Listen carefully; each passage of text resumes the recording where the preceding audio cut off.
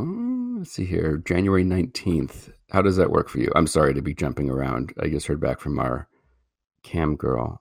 Oh, that's a Sunday. Does that work for you? It does. I have to go briefly to a baby shower, but I said I needed to leave, so this will give me a good Oh my true God. So you're, excuse. I know. And do you know what the excuse is, right?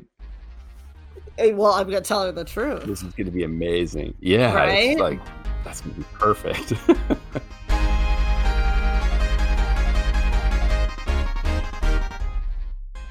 This is Why, with your hosts, Heidi Hedquist and Luke Poling. And then the other thing that we need to discuss that we've talked about in length about trying to book somebody on the show, and we haven't yet, Yes. is I want to make sure I'm saying it correctly, perineum sunning. Yes. Is that correct? Yes.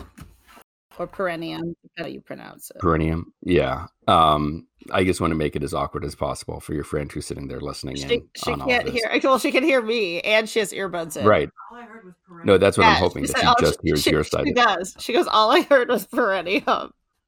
Perfect. Yeah. We're done. Yeah, we haven't discussed this. We And didn't. I've been Why looking- do I feel like we did discuss it? We haven't. I feel like we've talked about like, oh, we got to get one of these people on the show, and we haven't found it. All I can find I feel like Harry will know. is all these.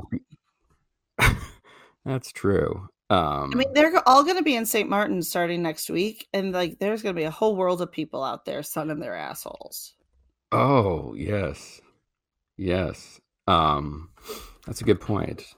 Is that considered appropriate for a nude beach? That seems like it might be a bit Probably much. depends how you. Don't say how you do it. Oh, I don't.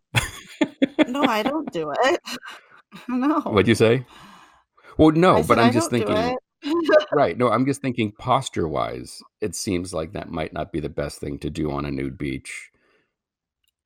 Yeah, it depends who's on the beach that day. Really?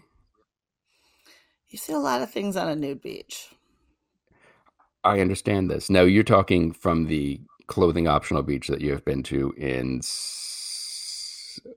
what's the name of the island again? St. Martin. Mm-hmm. But you think this would be something they would allow there? Yes. Really? Is there no not lifeguard, but like a Not really. They're the people that sort of maintain the beach and make sure nobody creepy is there. But right? But isn't somebody doing this a little bit on the creepy side? Well, it's creepy, but it's not creepy in the way of like they're True. hurting anyone. Okay. No. Other than- On the plus side, I mean, Sorry, if Josh go ahead. Brolin showed up, I was going to say, beach, I'd let him do whatever the hell he wanted to. well, sure, but it's interesting. Like I was going to say that It's a goonie. right in Googling perineum sunning, which you do not want to go through Google image search. No, I think it's that.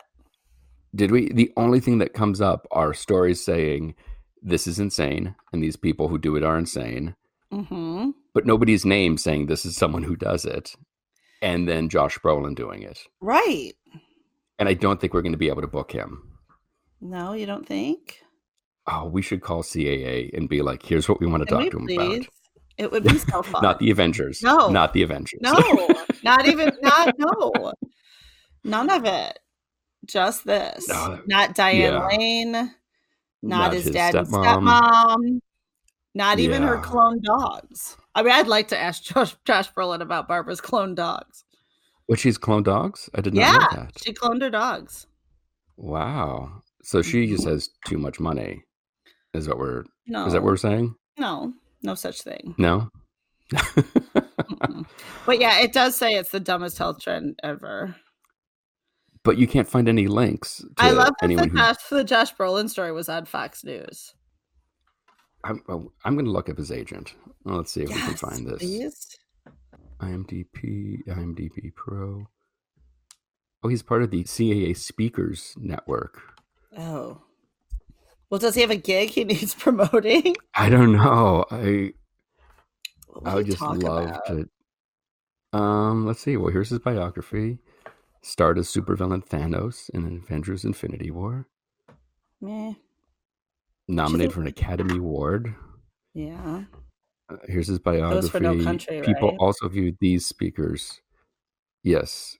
Yeah. Inquire below to book Josh Brolin. Let's check his availability. Oh, we got to put in a schedule. I just want his availability. The name of our organization. Should I send it this way? We budget. What speakers? Describe your event. Purpose, audience, theme. No, don't. No, the Speakers Bureau suck. Don't do it that way. Do we just write jackassery? Yes. They won't take us seriously. Yeah, we can craft a letter. Mm-hmm. We can post it on our website. Yes. So people can read it. And then we can forward it along to CAA and see what they say. Okay, let's do it. I mean, they're going to ignore us, but I know, but it'll be fun anyway. We'll have a good time. Right. Because I just want to use the phrase. Can we close it with Goonies Never Say Die? Oh, I think we have to. Mm-hmm. So he said on Instagram, that's a stupid trend that may be detrimental to your health.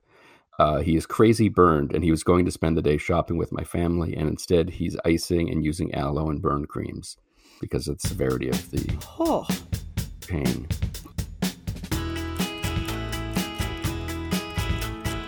What position do you play on the team? That is a great question.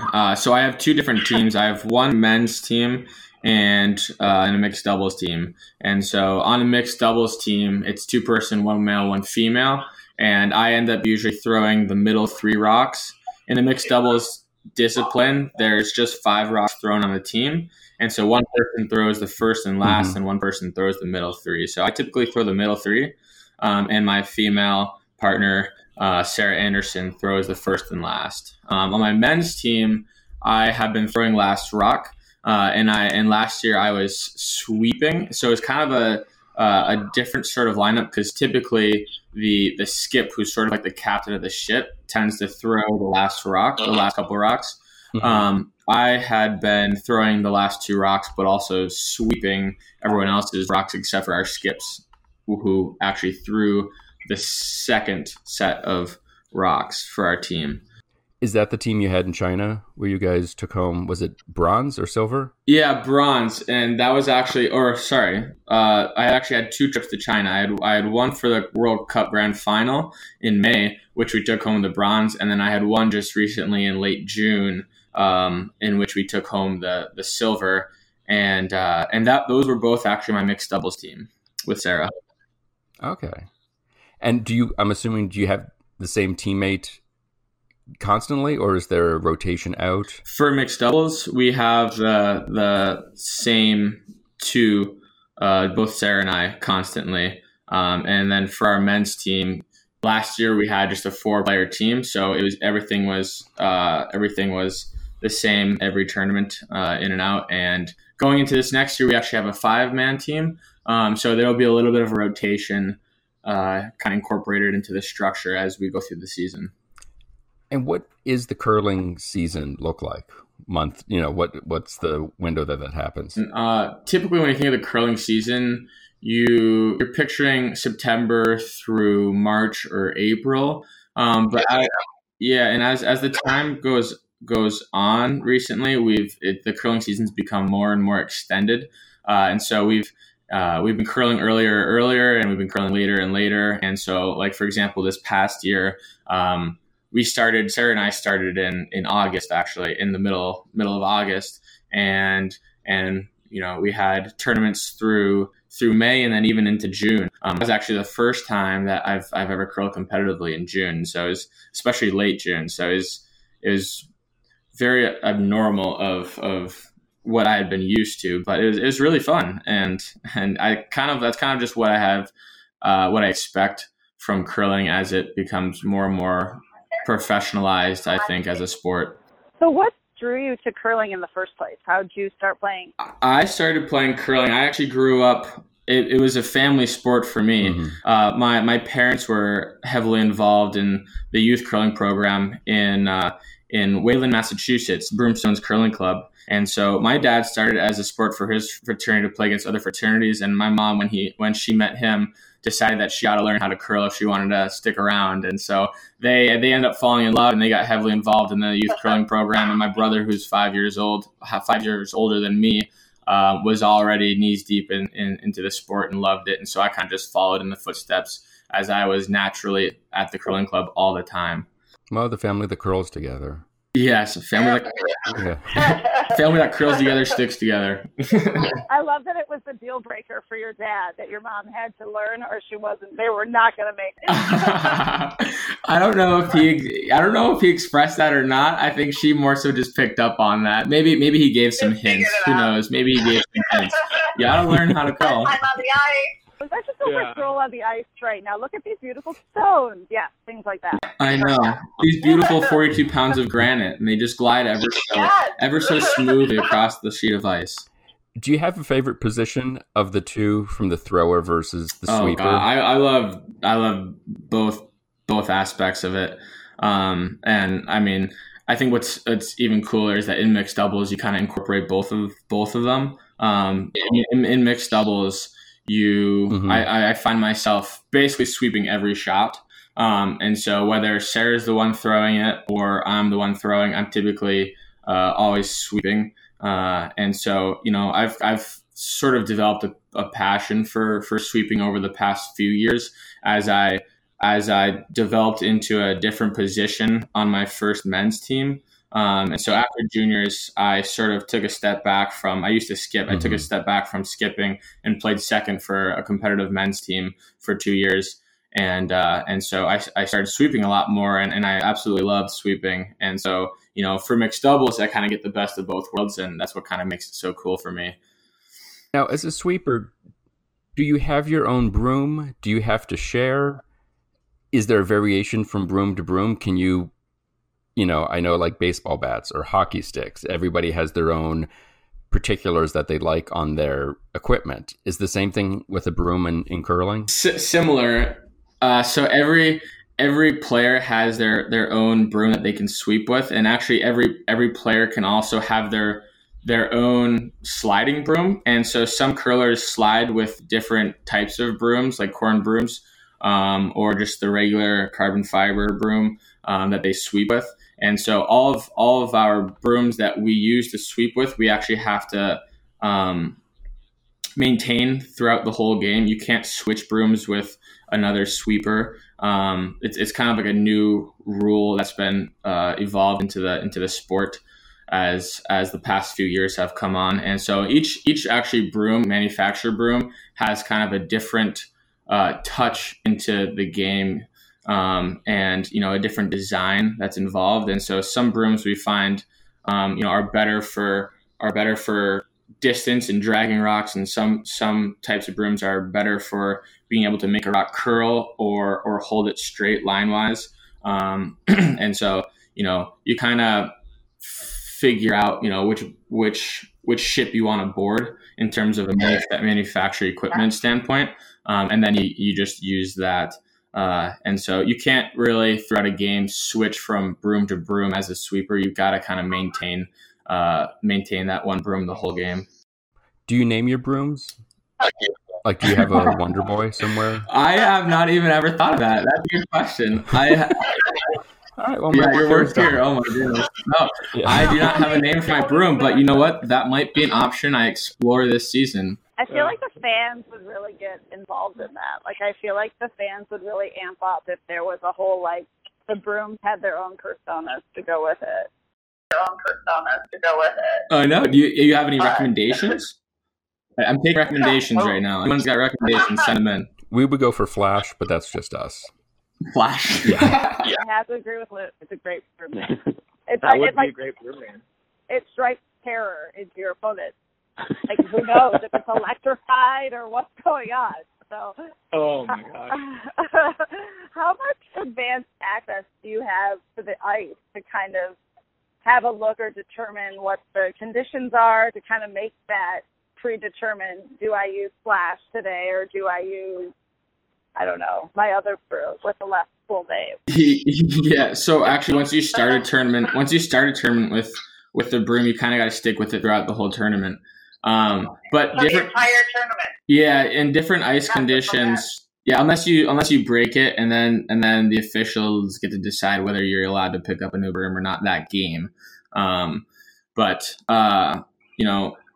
there's always different, from arena to arena or club to club, there's different ice conditions, and so that's, as a team, you kind of have to almost do like a scouting report and kind of get a good look, a good read at what the ice is like, because that'll always have an impact on how the stones behave.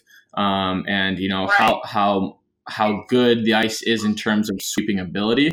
Some sheets of ice, some different ice conditions the ice is more sweepable. You can drag a rock further than others, and so that has a little bit of an impact as you go into your games and into your tournaments. And with the season going longer and longer on the far ends of the beginning and ending, is the ice different, or am I not taking into account that thing called the equator and the way seasons work elsewhere in the world? I think what you find is, there's different variabilities that go into, how the ice acts, whether it's the head ice tech, whether it's the weather, humidifiers, the humid outside, and all those things that kind of incorporate as to whether the ice is frostier or whether, it's got a nice kind of, good ice conditions. And sometimes at the beginning of the year, because it's still warmer outside, that can impact what we see, especially in a typical curling club, like in Duluth. Once you get to the level in which the weather, it's pretty cold. There's not much humid coming on. You get a bit more consistency, I'd say, at least in a club.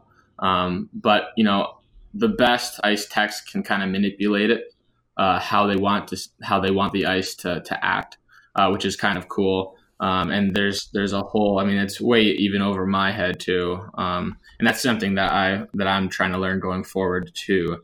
But there's so many different factors out there that go into how the ice is made and how the ice acts during the tournaments.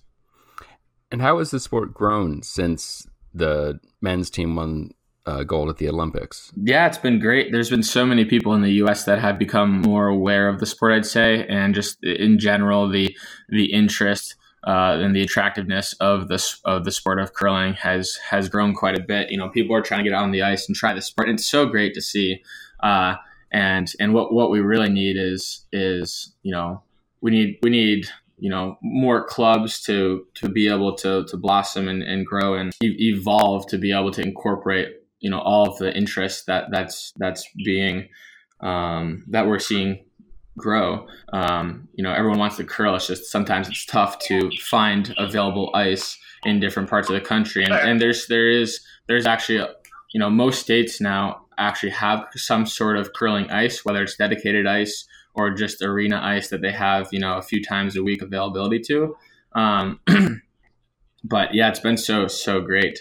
Now the next step is really continuing to build clubs throughout the country, especially dedicated ice, and try to get a bit more exposure for the sport on a regular basis versus just every 4 years at the Olympics. Mm-hmm. And now we're seeing that at the World Curling Championships, mixed doubles, men's, women's, we're getting some exposure, which is so phenomenal. But now it'd be great to get more events within the U.S. or even within Canada to get rights to expose those on U.S.